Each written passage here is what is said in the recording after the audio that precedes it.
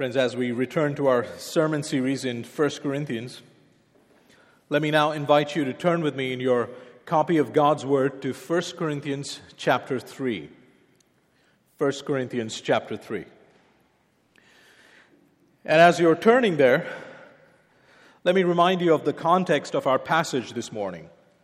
Paul has just rebuked these Corinthians for their divisiveness. He calls them immature, infantile in their behavior. And the reason he does this is because they were using the values of Corinthian culture to judge their leaders. See, God had graciously opened the eyes of these Corinthians to see the wisdom of His Word through the message of Christ and Him crucified, but instead of viewing their leaders through gospel lenses, instead of having a wise and godly understanding of leadership, they were now trusting in the cultural wisdom of Corinth to judge them, to size them up. And as a result of these judgments, factions were formed. Instead of being built up in the faith through the wisdom of the Word, they were being corrupted by these ideas. Cultural wisdom was tearing down the church. It was defiling the congregation. Instead of putting on the mind of Christ, they had put on the mind of Corinthian culture. And so what Paul does here in this passage is that he addresses the folly of their thinking.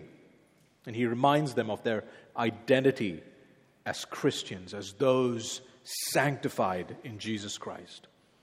So look with me at 1 Corinthians 3, verses 10 to 17. 1 Corinthians 3, 10 to 17. This is God's holy word. According to the grace of God given to me, like a skilled master builder, I laid a foundation, and someone else is building upon it. Let each one take care how he builds upon it. For no one can lay a foundation other than that which is laid, which is Jesus Christ. Now, if anyone builds on the foundation with gold, silver, precious stones, wood, hay, straw, each one's work will become manifest. For the day will disclose it, because it will be revealed by fire. And the fire will test what sort of work each one has done. If the work that anyone has built on the foundation survives, he will receive a reward. If anyone's work is burned up, he will suffer loss, though he himself will be saved, but only as through fire. Do you not know that you are God's temple, and that God's Spirit dwells in you? If anyone destroys God's temple, God will destroy him. For God's temple is holy, and you are that temple. Let's pray. Father, we now ask that you would do the supernatural work of renewing our minds by your Spirit. Help us see the glory of our Savior and your wise design for the building up of His blood-bought church. Speak, O Lord, and fulfill in us and through us all your purposes for your glory. In Christ's name we pray. Amen. Next Friday, after the service, as you all heard earlier, we will gather in the chapel next door for a time of thanksgiving and prayer. And the reason we're doing this is because Psalm 92 verse 1 says, "It is good to give thanks to the Lord." The Lord has been so kind and faithful in sustaining us as a congregation, especially through the chaos of last year. And so we will reflect on His mercies, we'll give thanks and ask Him for more grace. Now, if you're not a member, but you are a regular attender here at Grace Church, perhaps you're considering on joining the church, well, we want to invite you as well to attend the meeting. Come and join us. You can stay back after the service, join us as we give thanks to the Lord. Now, as I was thinking about this, I started to scroll through some old WhatsApp messages from last year. And this one caught my eye. May 5th, 2020. This runs from John Paragas, saying, John says, "Please pray for us. There's a big fire near us." You remember that incident, John? Where is he? John Paragas, there he is. That was the Abco Tower fire. You remember that? I mean, the whole thing went up in flames. An entire side of the building was gutted. Several apartments were damaged, badly damaged. People lost their belongings. Flaming debris from the building destroyed several cars on the ground floor. I mean, the ground area in front of the building was like a war zone. When asked about the damage, Colonel Sami, the head of the Sharjah Civil Defense, said that the reason the fire spread so quickly and caused the damage that it did was because of a certain kind of building material that was used in the construction boom of 2005. The building was installed with a kind of combustible aluminum composite panel cladding, and this helped the fire spread quickly. Now, this cladding, by the way, has been banned since 2017, but the older buildings still have them. The reason people use them in the construction boom was because these panels gave the building a sleek and modern look. Plus, it was cheap and easy to install. It was quick. You could finish the building quickly. There was money to be made in the construction boom. You could give it out for rent. People were hurrying up. People thought they were doing the right thing. They thought they were doing the right thing by using them. Until the fire came to test the durability of their work. Now, the Apostle Paul in our passage this morning teaches us that sometimes Christian leaders and even members can approach spiritual growth in the same way. Paul compares the congregation to a building, and he calls leaders and members to build carefully, taking into consideration what kind of materials they are building with. If you lean on the materials of cultural wisdom, like the Corinthians did, becoming enamored with power and reputation and eloquence, then no matter how sincere your motivations are, those are poor building materials. And they won't last. Because the wisdom of this age is doomed to pass away. 1 Corinthians 2:6. Secondly, Paul reminds us that the congregation is God's dwelling place. It is His temple. How we think about the church ought to inform how we approach the very task of building. Christians are members of the body of Christ. We have received the Spirit of God so that we might understand His words. And we are to understand His word so that we can spiritually discern the task of building up the church. Now, the Corinthians were given into the sins of jealousy and strife and division because they were building with the wrong materials, the materials of cultural wisdom. They were not being discerning. And like those builders of the Abco building, they did it because it looked impressive to the world around them, when they should have carefully considered what it looked like to God. And so Paul teaches us two things when it comes to spiritual growth in the church. Number one, take care how you build. Take care how you build. We'll spend most of our time this afternoon on that one point. And then secondly and quickly, remember whose building it is.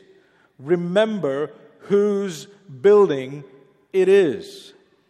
Let's consider that first point. Take care how you build. Look at verse 10. According to the grace of God given to me, like a skilled master builder, I laid a foundation, and someone else is building upon it.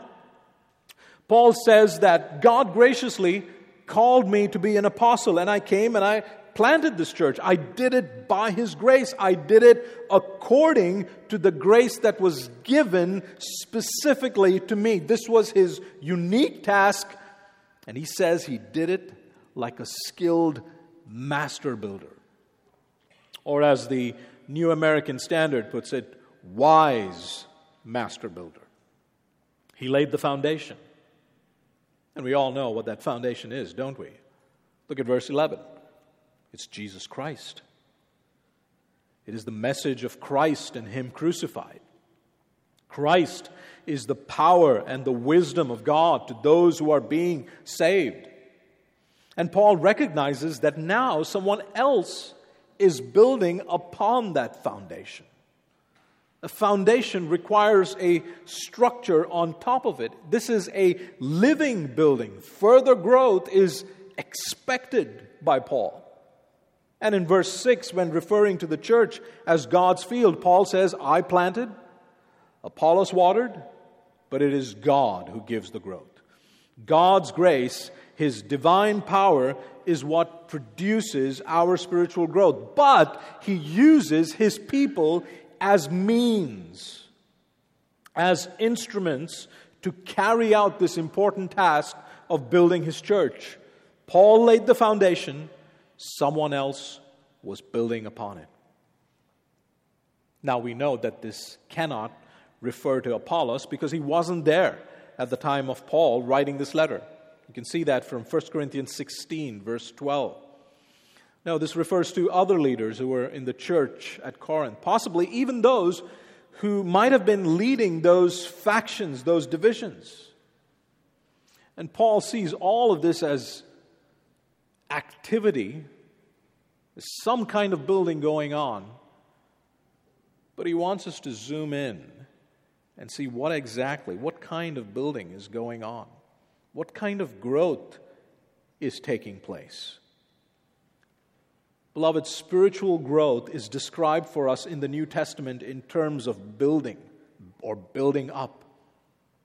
And while Paul is primarily addressing Christian leaders here, it also applies to every one of us, because we have all been called to this task.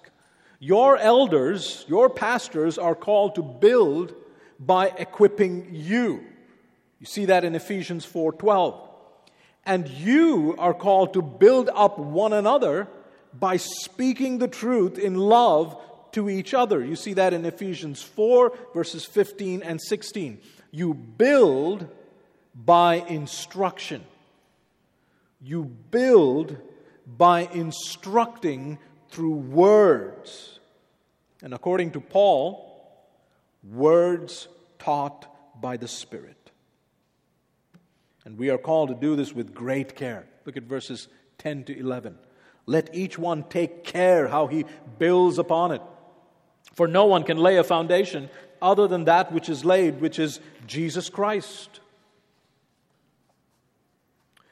If you are an elder in this congregation, if you're a pastor, and I say this to you as much as I say this to myself, we must watch our doctrine very carefully. As Christian leaders, we are not called to be creative. We're not called to be innovators. We are called to be faithful messengers. Follow the blueprint. We have been given a manual that God has prepared for those who love Him, says Paul. We are called to teach and preach the faith once for all delivered to the saints.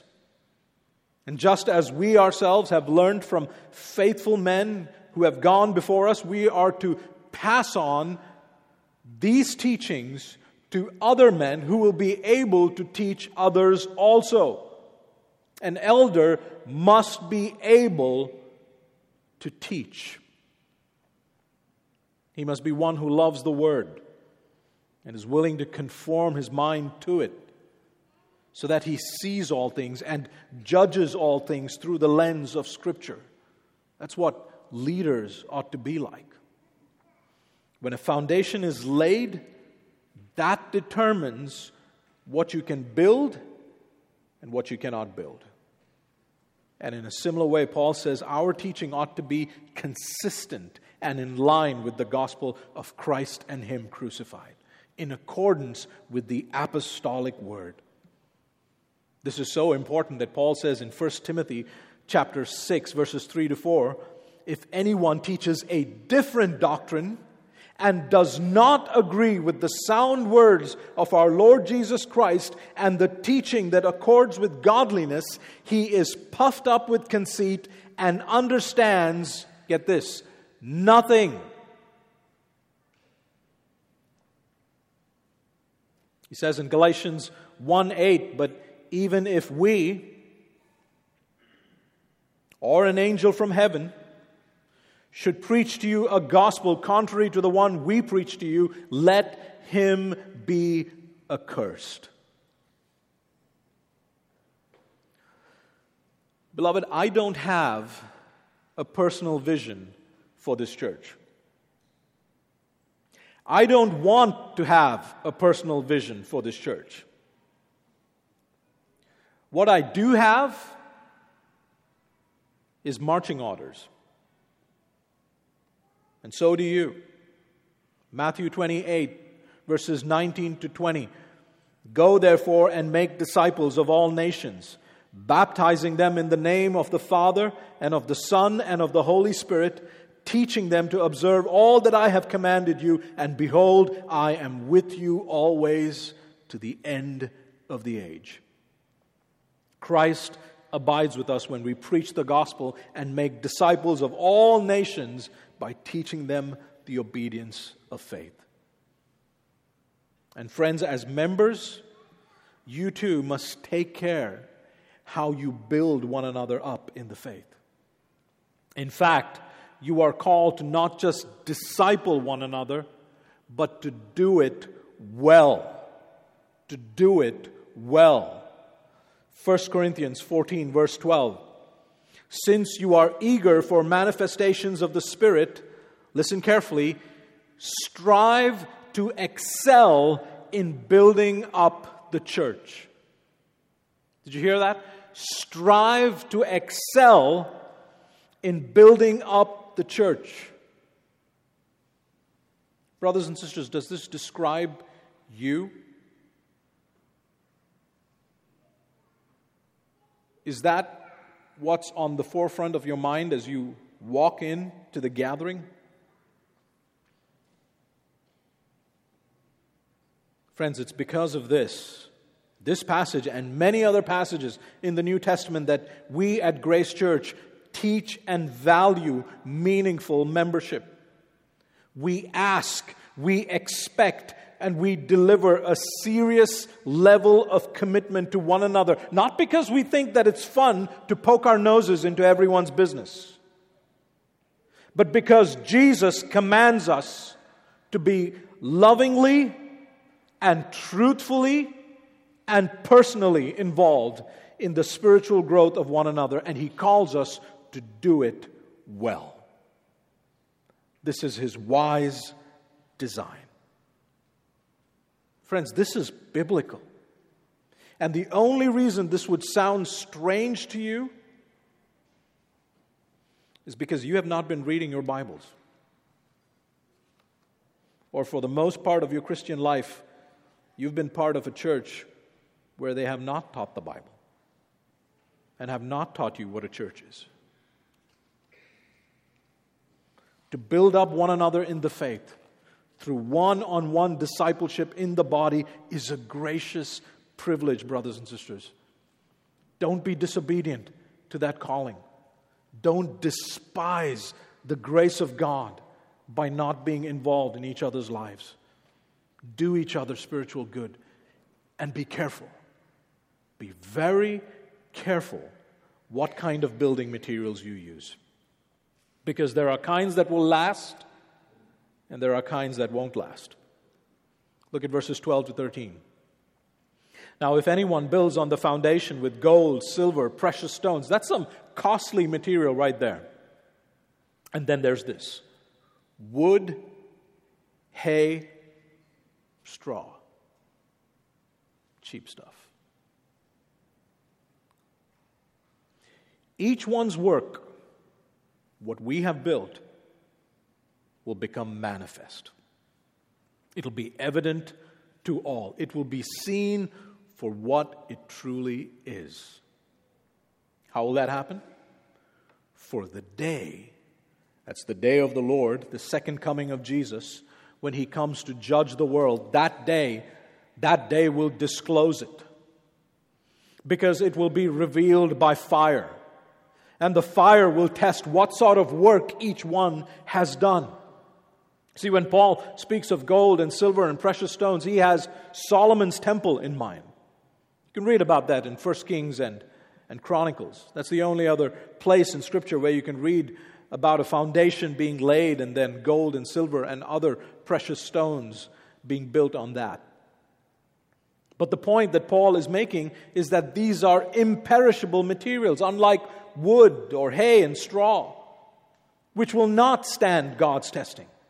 Friends, there is a day coming when the building will be tested by a divine building inspector.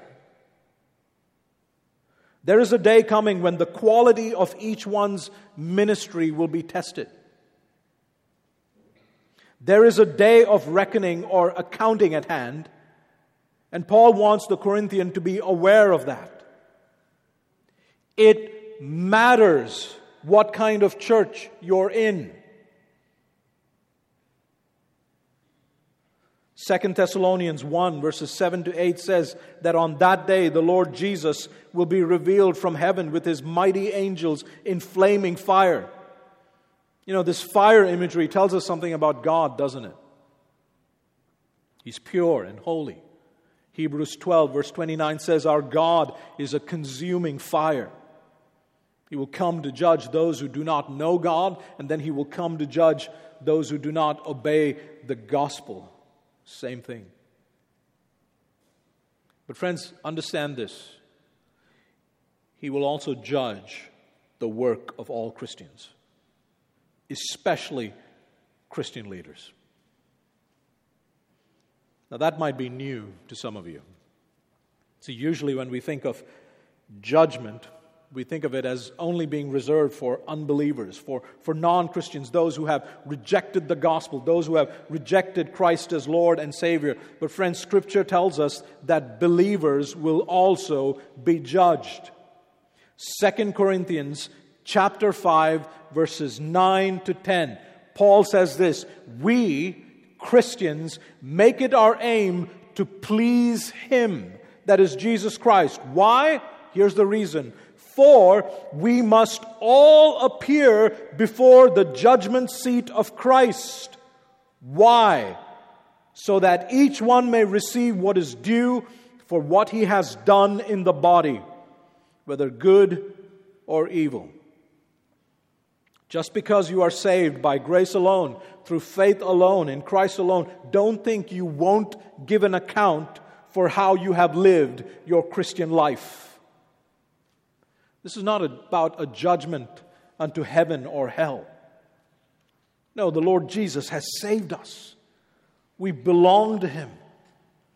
This is a judgment that our Lord will make concerning the work of His servants. This is not a testing of persons. Look at the text. The fire will test what sort of work each one has done. You know, sometimes our Roman Catholic friends will point to this text as a support for purgatory. Rome describes purgatory as an intermediate state after death where souls go to make purification, to make satisfaction for past sins in order to become fit for heaven. Not only is purgatory a blasphemous teaching that makes a complete mockery of the sufficiency of Christ's atonement, it's simply not taught anywhere in the Scriptures. You know, this passage says nothing about an intermediate state for the purification of sinful souls, but it talks about a testing of the Christian's work. When we stand before the Lord on that day, it will be revealed who built wisely and who built foolishly. Beloved, if you can read your Bible and understand it, that is because of the gospel of Christ and Him crucified. If you can trust these words and obey them over and against the voices of your culture and the rest of the world, if you can exhort one another with these words, that's wise building. It's wise building. That's building with materials that will stand the test. Listening to the words of Jesus and doing them by the power of His Spirit and instructing and counseling one another with these words. That's the act of building. Jesus said in Matthew 7, verse 24, "Everyone then who hears these words of mine and does them will be like a wise man who built his house on the rock." Friends, build in such a way that you do not compromise or distort the foundation. We've already seen what will happen if you do that. Chapter 1, verse 17, the cross of Christ will be emptied of its power. Brother pastors, elders, build the church with materials that will last forever. If you build the church with good advice instead of good news, charm instead of confession, entertainment instead of exposition, emotional experiences instead of exhortation, theories instead of theology, it won't stand the test. It won't stand the test. But if you resolve to know nothing among this congregation but Christ and Him crucified, if you resolve to be men of the Word of God, if you faithfully teach and preach sound doctrine with the goal of building up the church in love and in holiness and in unity, that will survive. Only God's wisdom can survive God's fire of testing. Brothers and sisters, members, if you will repent of your cancerous individualism and your pride, and you resolve to minister the word of Christ and exhort one another as you ought to, if you confess your sins and apply the truth of the gospel to your lives, that sort of building up, that growth, that'll survive. And so when you meet up with others and you exhort and you encourage one another, always reflect on your conversations and ask yourselves, what kind of materials did I just build with?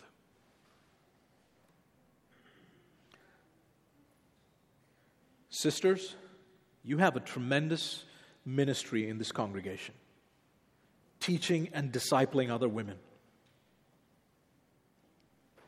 Are you building with straw or precious stones? You know, if you're thinking, I want to build with precious stones, but I think all that I have is straw. I want to learn. Please teach me how to minister to others. Will come and speak to your elders. Let us connect you to another godly woman. Brothers and sisters, it is our privilege as your elders to equip you with biblical, Christ-centered resources to help you grow. Men, how much of your schedule is devoted to things that will burn up?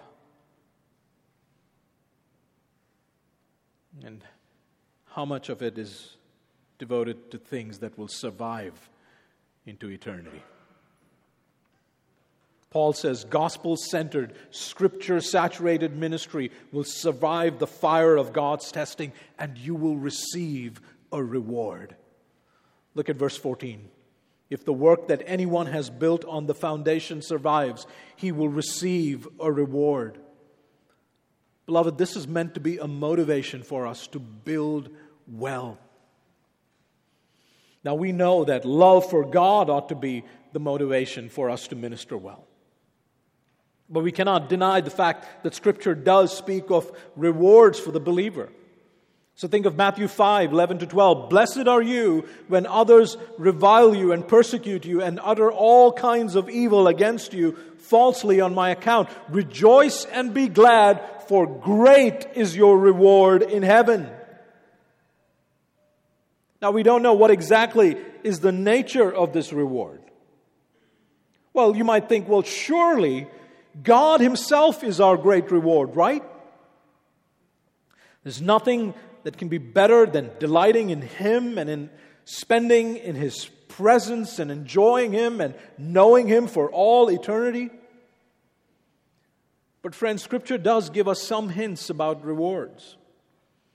In the parable of the talents, the master says to his servant, "Well done, good and faithful servant. You have been faithful over little. I will set you over much." More responsibilities.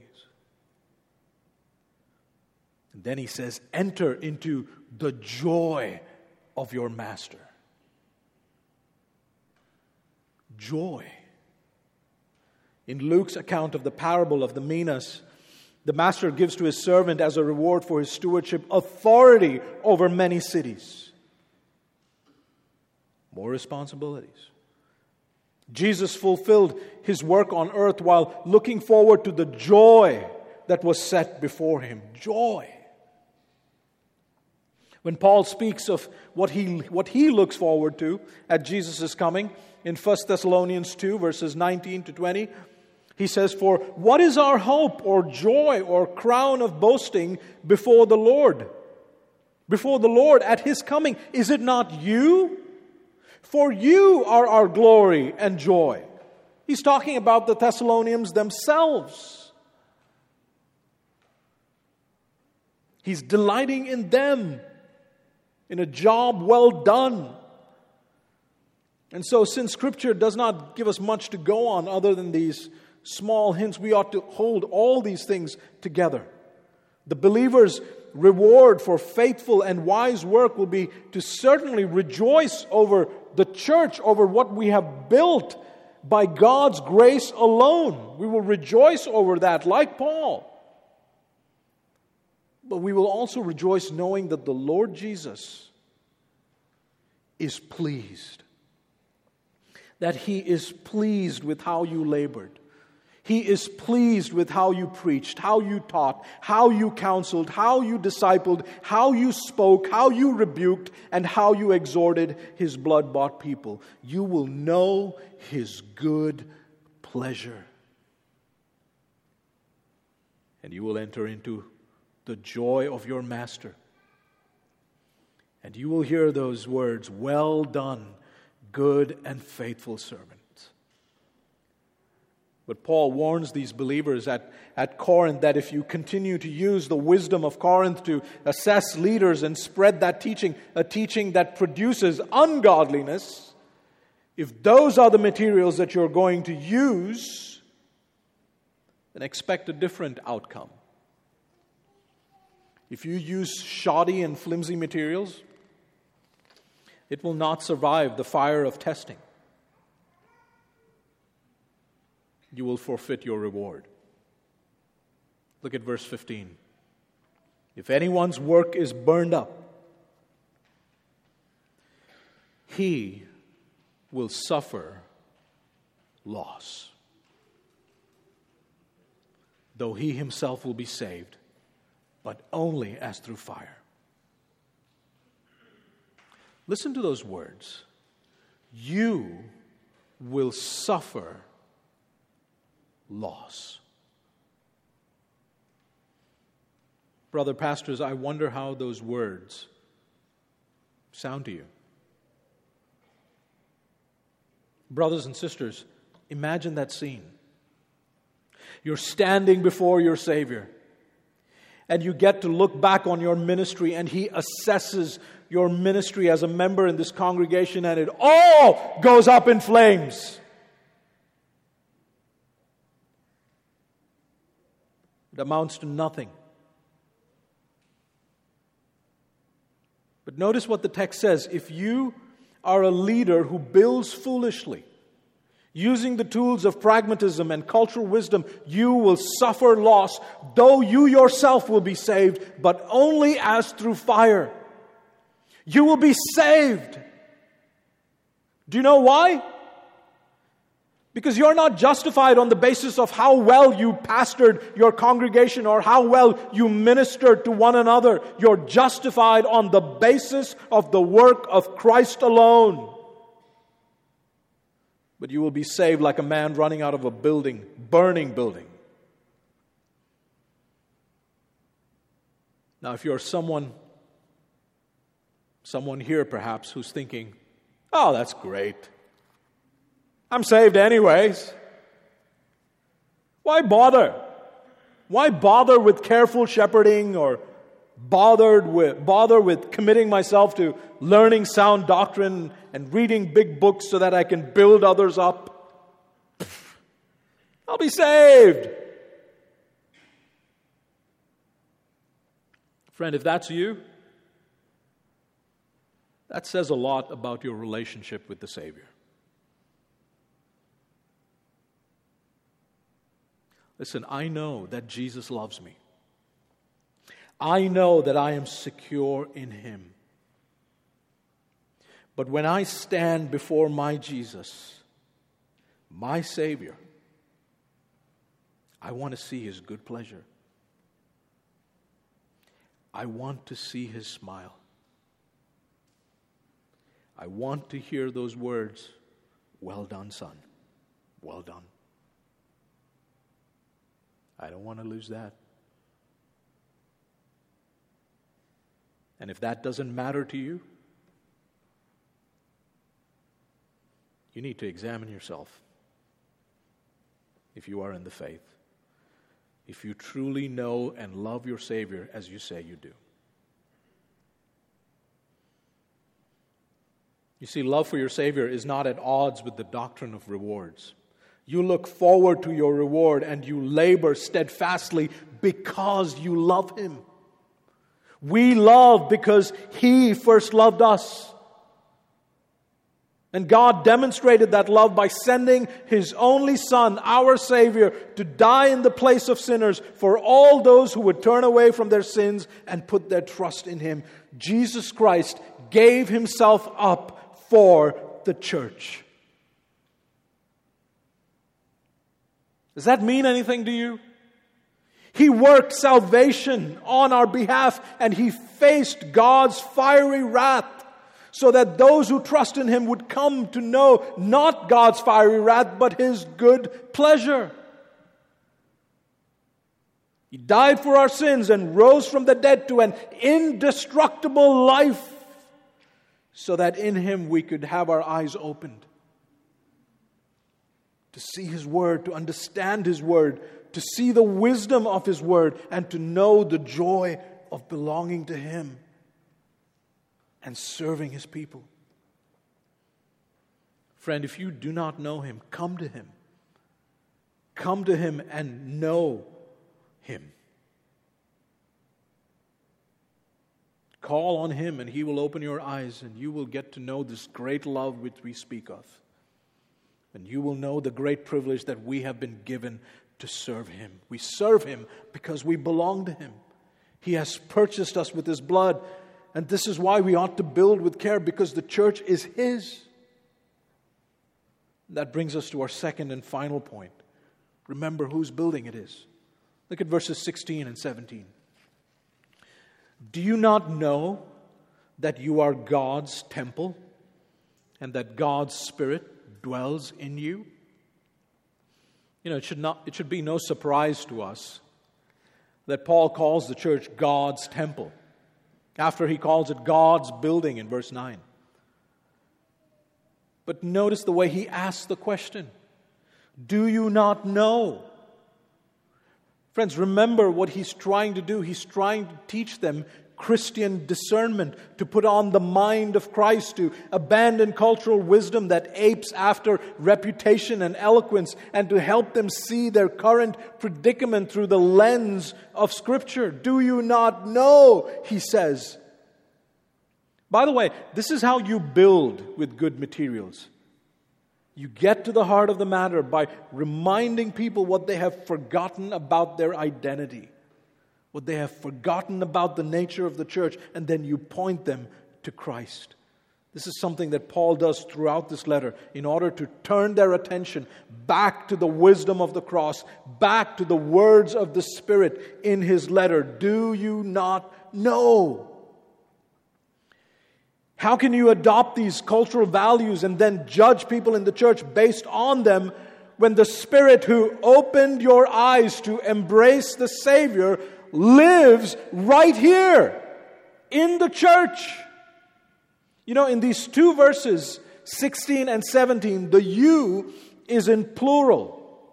And that means he's not referring to an individual, but to the congregation as a whole. You all. The church is the dwelling place, the temple of God. It is the place of the Spirit of the crucified, resurrected, and glorified Savior, and He dwells in you, he says. Do you think He will take lightly that you are using poor materials when He has richly supplied you with all that you need for His sons and daughters to be complete, fully equipped for every good work? When it cost His Son His blood to open your eyes. You want to dip into culture instead of His Word? The church is God's temple. You know, the temple in the Old Testament finds its fulfillment in Jesus Christ. He is the true temple. And under the new covenant, all those who are united to Christ through the Spirit are members of His body. In Him, in Christ, the church is the new temple, the dwelling place of God. We see this most clearly in Ephesians 2, 21 to 22. In Christ, the whole structure, being joined together, grows into a holy temple in the Lord. In Him, you also are being built together into a dwelling place for God by the Spirit. Now, the Lord Jesus said in Matthew 16, verse 18, that He would build His church. He said that, didn't He? Just read the rest of the New Testament and you figure out how He does it. He does it through His Spirit-filled people. Therefore, as good stewards of God's varied gifts of grace, we ought to serve one another in the strength that God supplies. You are God's temple. His Spirit dwells in the church. Understand, dear friends, the nature of this congregation. It's not a country club where you come to be serviced. No, it is the church of Jesus Christ where you come to serve and to build up one another in love. But then Paul also serves the Corinthians a warning. And this too, beloved, is a part of what it means to build wisely. Warnings are precious materials to build with because they remind us of precious truths. Verse 17, if anyone destroys God's temple, God will destroy him. For God's temple is holy, and you are that temple. In other words, the congregation is holy because the Holy One dwells in our midst. I love the way some versions put it. For God's temple is holy, and that is what you are. That is what you are. Paul says, if anyone destroys God's temple, God will destroy him. That's a promise. Now, it's one thing to build with trashy material. It's quite another matter to destroy the congregation. That's a move that's disastrous. Heresy and false teaching will do that. Preaching another gospel will do that. Unrepentive divisiveness will do that. No one should mess with the household of God in that way. Now, it's possible that the actions and the teachings of some of these divisive people were so destructive that Paul had questions about their faith. We know this because of 1 Corinthians 11, verse 19. He says, I believe that there are divisions among you, and that's God's way of showing us who's a genuine believer and who's not. Friends, divisions defile the congregation and it can destroy a congregation.